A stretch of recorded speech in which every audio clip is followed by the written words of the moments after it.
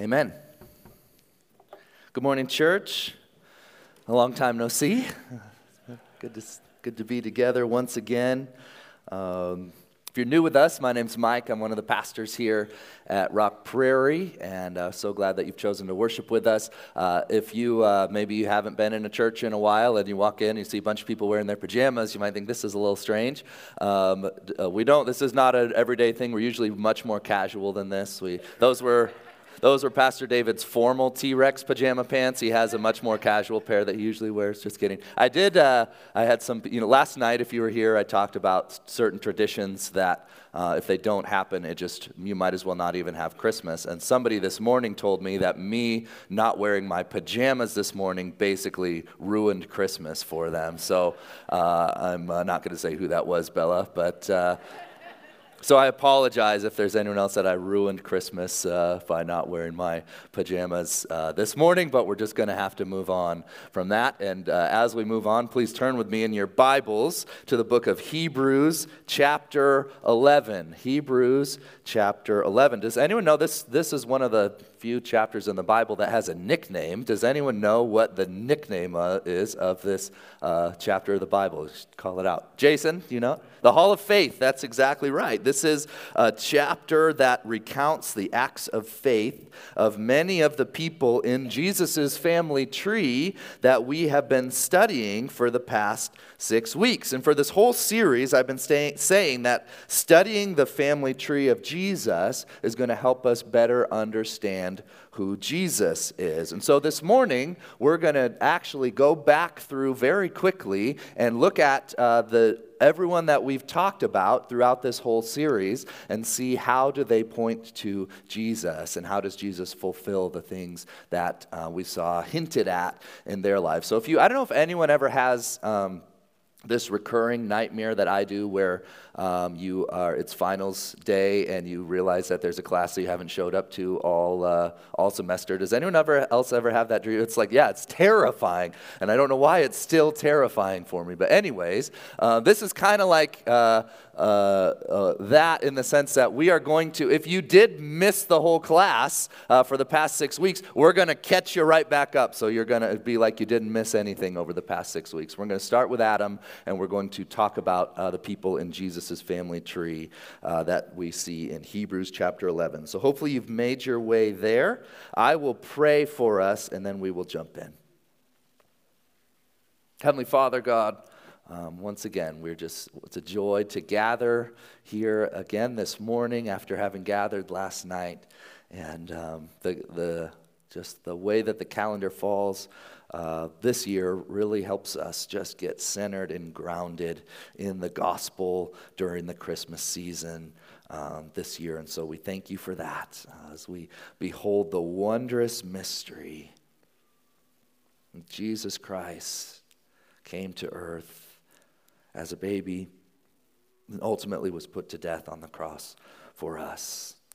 And Lord, we thank you for the past 6 weeks that we've been able to study the family tree of Jesus and see these different people and the way that their lives point forward and bring anticipation to the birth of Jesus. And so now as we arrive at the life of Jesus, we just ask again that you would open our eyes and our ears of our heart, Lord, to see what you want us to see, to be convicted and challenged in the ways we need to be convicted and challenged, to be encouraged in the ways that we're feeling discouraged, to be reminded of truth in the ways that we've been tempted to believe lies, and ultimately that we would love Jesus more as a result of our encounter and studying of your word this morning.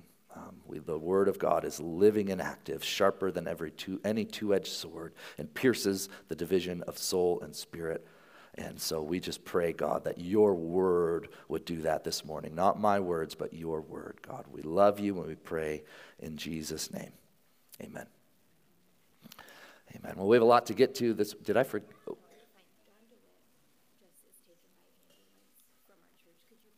Yeah, okay, I just heard that Dawn DeWitt was just taken by ambulance right now. I didn't, what's that? She's still in the building. Okay. What's that? She bottomed out on energy. Okay. Okay. Yeah, well, let's pray right now. Heavenly Father, we lift up Dawn, and I don't know what exactly is going on, but you do, God, and so we just pray for her energy, hit rock bottom, and so we just pray for your healing. We pray there's nothing more serious going on, Lord, and how we lift her up to you. We pray in Jesus' name. Amen. Thank you, Emily. All right, well, we're going to start off with Adam, at the very beginning of your Bible. That was the first person that we talked about this morning. And what we learned about Adam is that Adam was the image of God to mankind. Adam was the image of God to mankind. We learned that God created mankind to be the image of God to the world. Genesis 1:27 says this, "So God created man in his own image. In the image of God, he created him. Male and female, he created them." So as males and females, as people, human beings, we represent God to the world. You might remember I brought in 6 weeks ago when we started this series, one of the only props I've ever used in a sermon. I don't use props very often, but do you remember what I brought in? The little Statue of Liberty, right? And we saw that that Statue of Liberty, as a way of reminder, cost us way too much money in that New York City gift shop. And we said that no one would argue that that mini Statue of Liberty is the actual Statue of Liberty. But when we look at it, we can learn something about the Statue of Liberty. And if someone had never seen the actual Statue of Liberty, they could look at the little image that I had and have some understanding of what the real one is like. And in the same way, we're called to emulate God in the way that we love God and the way that we love one another. And we can show the watching world what God is like. So when we portray to the world love, joy, peace, patience, kindness, etc., we are showing people what God is like. That was Adam's job, was to show people what God is like. And how did Adam do at his job? Not great, right? Yeah, he failed immediately. It's not like we have 6 chapters of Adam just doing an amazing job and then he made a little mistake. It's like right away, Genesis chapter 3, Adam and Eve are deceived by the serpent and they eat from the forbidden tree. And so Adam failed in his job to represent God to the world. And in that story of the very first humans isn't just a story of other people, it's a picture to us about what our hearts are like as well. We're called to show the world what God is like. The problem is we often show the world the opposite of what God is like, don't we? And what's that called when we show the world the opposite of what God is like? Sin, yeah. Is there any sin in God? Oh, that's the easiest one I could have asked you, church. Is there any sin in God? No, there is not. And so when we sin, are we giving the world an accurate picture of who God is? Very good. Now we're waking up. No. Adam failed. We fail. And that's where Jesus comes in. Because while Adam was created to be the image of God to mankind, guess what? Jesus did it better, didn't he? Jesus did it better. Colossians 1:15-19 should be on your screen. It says this, he is the what? Say it. He is the what? Image. He is the image. Do you see that? Adam and Eve were created in the what of God?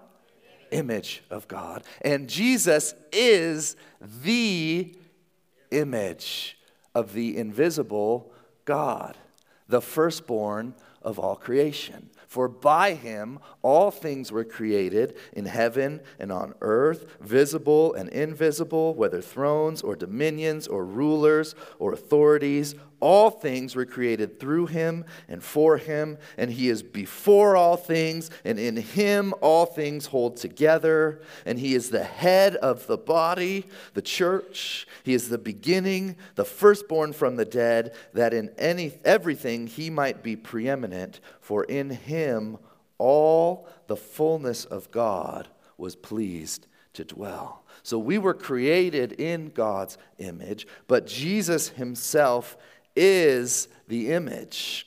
He created all things, He is sustaining all things. He is the head of all things. He is preeminent over all things, and the fullness of God dwells in him. So when we look to Adam, and when we look to every human ever created, we can see a glimpse of what God is like when we are living according to God's law, when we are doing what God calls us to do. But when we look to Jesus, the uncreated one, we see the very image of God. Do you want to know what God is like? Look to Jesus. Look to Jesus.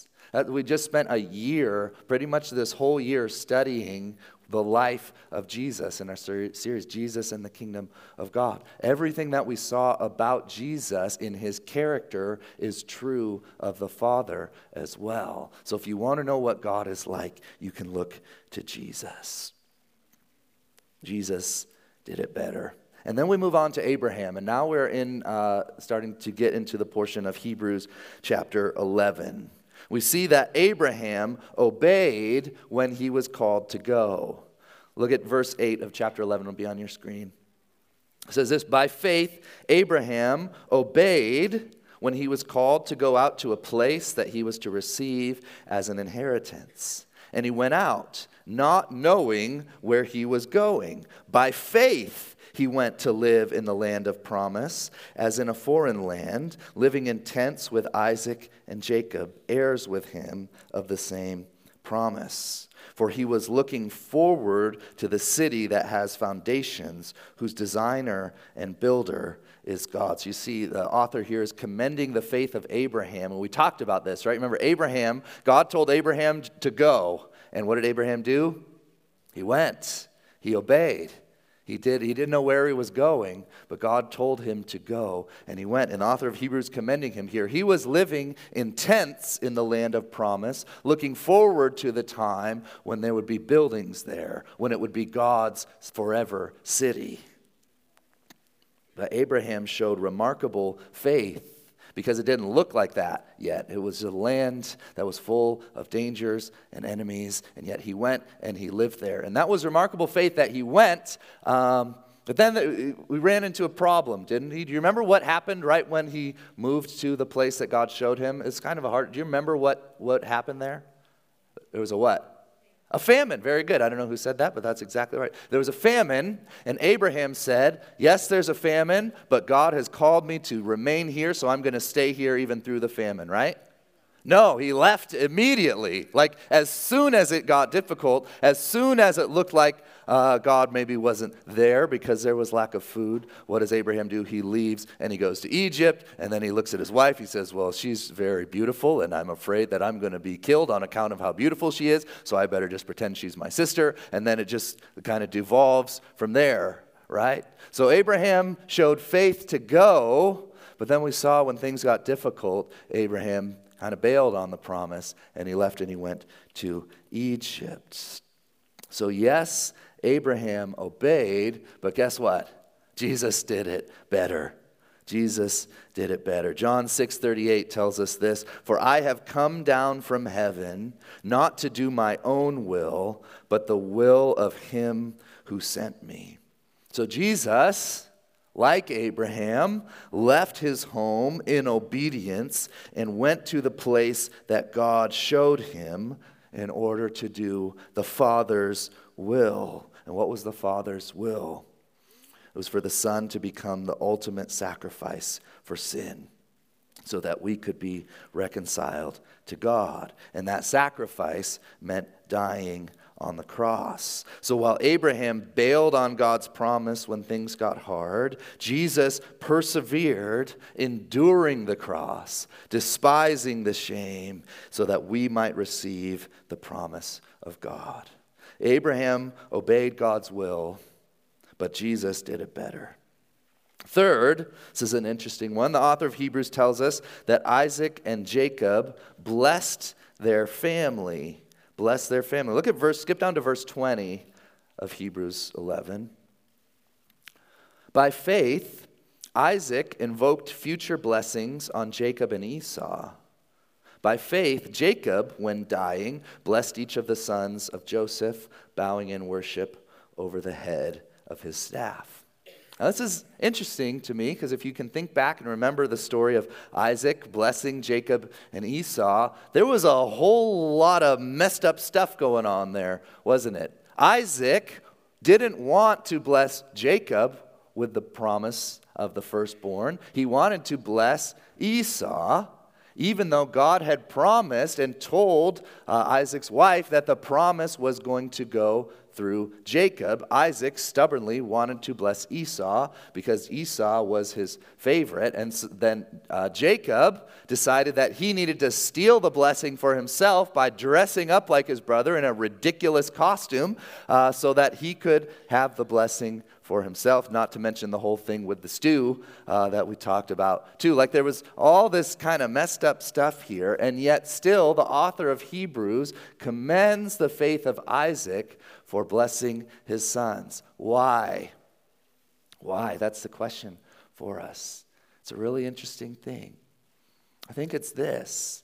It took faith for Isaac to remember the promise that God had made to his family. The promise that started with Abraham that said, you're going to bless all the nations. Anyone that blesses you will be blessed. Anyone that curses you will be cursed. And in your family, all the nations of the earth will be blessed. This is the big promise. This is the rock on which the Old Testament is built. That this family would somehow bless every nation in the world, even though it started with an old childless couple and devolved from there. Yet somehow God was going to use this family to bless the world. And Abraham believed that, and it was counted to him as righteousness. And even though Isaac and then Jacob after him were very sinful, they believed the promise of God, and they passed that blessing down to their children. And I think there's a really interesting application for us in this as well. It might not be the main way to apply this text, but I think there's something to be learned here. And this applies to the moms too, but I really want to speak to the dads this morning. Because you might be here, I don't know your whole family situation. There's a chance you're here this morning and thinking like, man, I've really screwed things up with my kids. Or at the very least, like, man, I am not even close to the spiritual role model that I need to be to my kids. Like, if I know that I'm not going to be the one that passes faith down to them. It's going to be their mom, or it's going to be their church, or whatever. That might be your mindset this morning. And I think that the author of Hebrews, commending Isaac and Jacob for passing down the promise to their sons, even though they did some super messed up things, like, I think that gives us some hope too. That no matter what your life has been to this point, there is still hope for you to pass down the truth about God to your kids. Maybe that looks like, don't do what I did. Ever. Maybe it looks like I need to start taking my faith seriously. I need to get into the Word. I need to join men's Bible study that Sam plugged Friday mornings, Wednesday evening. I need to step up, and I'm going to tell my wife, like, next year we're joining a life group. I'm going to take the lead in that. There's someone in our church who this year told me that this whole calendar year, they have read the Bible almost every single day. And they've never done that before in their whole life. And he said it's completely changed him, completely changed his marriage, completely changed the way he interacts with his kids. And he was just blown away that simple step of reading the Word day after day, faithfully, many days not understanding a single thing that he read, but the next morning getting up and doing the same thing, transformed his life. So I don't know what this looks like for you, but I do know that there's hope. So please don't give up and think that you can't be the spiritual leader in your household. It might take time. It's not going to be just like that. But I know you can do it. There's hope and there's grace. There's grace because we're on the other side of the cross now.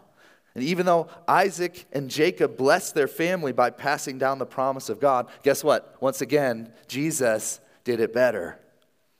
Because there's no one that can hold a candle to the way that Jesus blessed his children. Look at Ephesians 1, 3 through 5. It says this, "Blessed be the God and Father of our Lord Jesus Christ, who has blessed us in Christ with every spiritual blessing in the heavenly places, even as he chose us in him, in Christ, before the foundation of the world, that we should be holy and blameless before him. In love, he predestined us for adoption to himself as sons through Jesus Christ." Man, isn't that beautiful? We're going to talk a lot more about this as we begin our Ephesians study. Starting January 7th, we're going to be studying the book of Ephesians together, preaching verse by verse. But look at what we've been blessed with here. Every spiritual blessing in the heavenly places. We've been chosen to be considered holy and blameless, and we've been given the title sons and daughters of God himself. I mean, come on. Praise the Lord. Amen? And God has chosen to do that through Christ. The Father, through the Son, has blessed us in that way. They're on the same team. We need to remember that sometimes. It's not the Son that's full of grace convincing an angry Father to take it easy on us. It's the Father who has chosen to send his Son so that we might be adopted into his family. Praise the Lord. What a blessing that we've received as the children of God. And those blessings bring us back to what we were saying earlier, that your past mistakes do not have to be your whole story. Don't believe that lie. If you want to be forgiven, if you want to be made new, if you want to be holy and blameless, you need to repent and follow Jesus. And that's the beauty of grace. That's the beauty of the gospel, that you've been blessed in Christ with every spiritual blessing. Amen. We could stop there, but we will not. We will press on because there's more good stuff here. Joseph hoped in the future redemption of his people. You remember we talked about Joseph. We talked about a lot in the life of Joseph in one sermon. We covered a lot of ground. And interestingly, we actually didn't get to the one point that the author of Hebrews commends Joseph for here in Hebrews chapter 11. Look at verse 22 on your screen. By faith, Joseph, at the end of his life, which we didn't even talk about, made mention of the exodus of the Israelites and gave directions concerning his bones. Is that what you think about? You think about Joseph? Joseph, he gave directions concerning his bones. What a guy. What's going on here? It's a weird one, right? The author of Hebrews has been recounting all these incredible acts of faith, and then he comes to Joseph, a man who lived a life of incredible faith, and the thing he's giving credit for is telling people what to do with his bones when he died. Why is that such an act of faith? Well, it's because of where he told them to take his bones, which is the promised land. Joseph, you remember, the end of his life, he's living this incredible life of authority and abundance and power. He's second in command in all of Egypt. He's Egypt through and through. That's the land that was good to him. That's the place where he was given his authority. And when he was with his brothers, what did they do? Sold him into slavery, right? And what does Joseph do when he is about to die? He tells his family to take his bones back to the promised land. It's like sowing a seed of promise. He's participating in the exact same thing that Abraham, Isaac, and Jacob did. So this is my family promise. This is our land, and somehow through this land and through this people, we are going to bless the nations. We're not just going to become Egypt, because God has a promise for us. Joseph was right. One day that would happen. One day God would redeem his people and fulfill the promise of Abraham. And wouldn't you know it, Jesus is the one who made it happen. So Joseph hoped in the redemption of his people, but Jesus made it happen. Galatians 3:13-14. Christ redeemed us from the curse of the law by becoming a curse for us. For it is written, "Cursed is everyone who is hanged on a tree," so that in Christ Jesus the blessing of Abraham might come to the Gentiles, so that we might receive the promised Spirit through faith. It's incredible. You see what they're saying. Not only did Jesus make the promise happen for the family of Abraham, the mystery is that Gentiles are now grafted in to that family through Christ. So it's even better than what they could have imagined. And now we might receive the promised Spirit through faith. And the way that he did it is the most unexpected means possible: the cross. We don't often think about the cross at Christmas.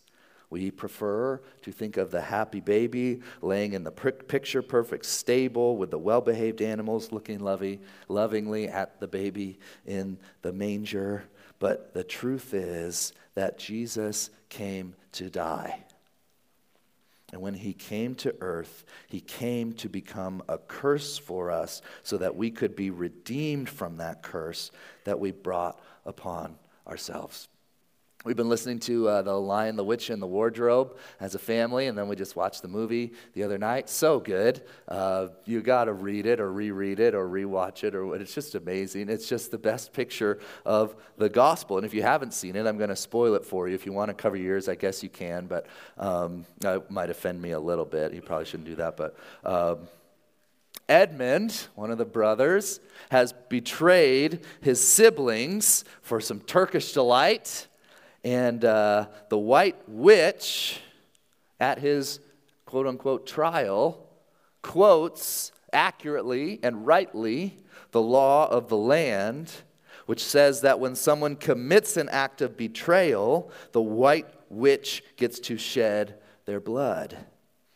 And you look at Edmund, and you see a guilty young boy. He's done it. He's guilty. He deserves the punishment. And Aslan, the great lion, calls her into his tent and makes a deal with her. And you learn that he has agreed to shed his own blood to die in Edmund's place. You think, how could he do that? And the white witch can't believe it, and she quickly agrees. And once she's rid of Aslan, she will rule Narnia forever, or so she thinks. And in this incredible act of love, Aslan allows himself to be put to death on the stone table. And guess what? That's not the end of Aslan. He comes back to life, and he defeats the white witch once and for all. And it's a picture of the gospel. This is the story of the Bible right there. That's exactly what Jesus did for us. According to the law, we deserve to die. We stand before the throne guilty, and there's no pleading your case. I mean, you're guilty. And Jesus became a curse for us so that we could once and for all receive the promises of Abraham. And this is the gospel. This is the good news. Jesus came to die so that we could inherit the blessing of the promise. Joseph believed that this would happen one day. He didn't know how. And Jesus made it happen in the most remarkable way possible. Finally, quickly, we see that King David, and many others defeated many enemies. Verse 32, "What more shall I say? For time would fail me to tell of Gideon, Barak, Samson, Jephthah, of David and Samuel and all the prophets, who through faith conquered kingdoms, enforced justice, obtained promises, stopped the mouths of lions, quenched the power of fire, escaped the edge of the sword, were made strong out of weakness, became mighty in war, put foreign armies to flight." Just like there's many people in Jesus' family tree that we didn't have time to get to, the author of Hebrews just kind of lumps all these people together and says, we don't have time to talk about all these other amazing things that these people did. But while David and many others defeated many enemies, Jesus defeated the ultimate enemy, which is death itself. Jesus defeated death itself. 1 Corinthians 15. O death, where is your victory? O death, where is your sting? The sting of death is sin, and the power of sin is the law. But thanks be to God who gives us the victory through our Lord Jesus Christ. Death will not have the final say, church. Oh, man. Praise the Lord. I know there's many in here mourning deaths of loved ones this morning. Apart from Christ, that's it. That's the end. But in Christ, death has been defeated, and it will not have the last word. Just like the white witch did not have the last word, but Aslan defeated her and became Christmas and Narnia once again. So too, one day, Jesus will return, defeat the enemy once and for all, and we will be free of the power of sin and death forever and ever and ever. Amen? And in Christ, through the Spirit, we can have a glimpse of that. We can have a taste of that. We don't have to live in the power of sin and death anymore. We certainly do not experience the penalty that we deserve. But we're still surrounded by sin. We still commit sin. We still, through the way we live, tell things that are not true about God. But through Christ, you can be sanctified. You can be made holy. You can be more and more like Jesus. And I pray that next year at Christmas time, you can look back and say, boy, I got a long way to go, even longer than I realized, but I'm more like Jesus now than I was in Christmas 2023. I hope that's true of every single one of us this morning. That's my prayer for you. That's my heart for you. That's what God wants for you. More than anything else. There's so many things on our hearts. There's so many things we desire. There's so many unwrapped gifts under your trees. You can't wait to open. This is exciting. But what God wants for you, most of all this year, is your heart is to be more like Him. And it's all through Jesus that this is possible. Jesus, the exact image of God, the one who was obedient to the point of death, the one who blessed us with every spiritual blessing in the heavenly places, the one who redeemed us from the curse and defeated death itself. He wants your heart. He wants more of you. He wants you to submit yourself to Him.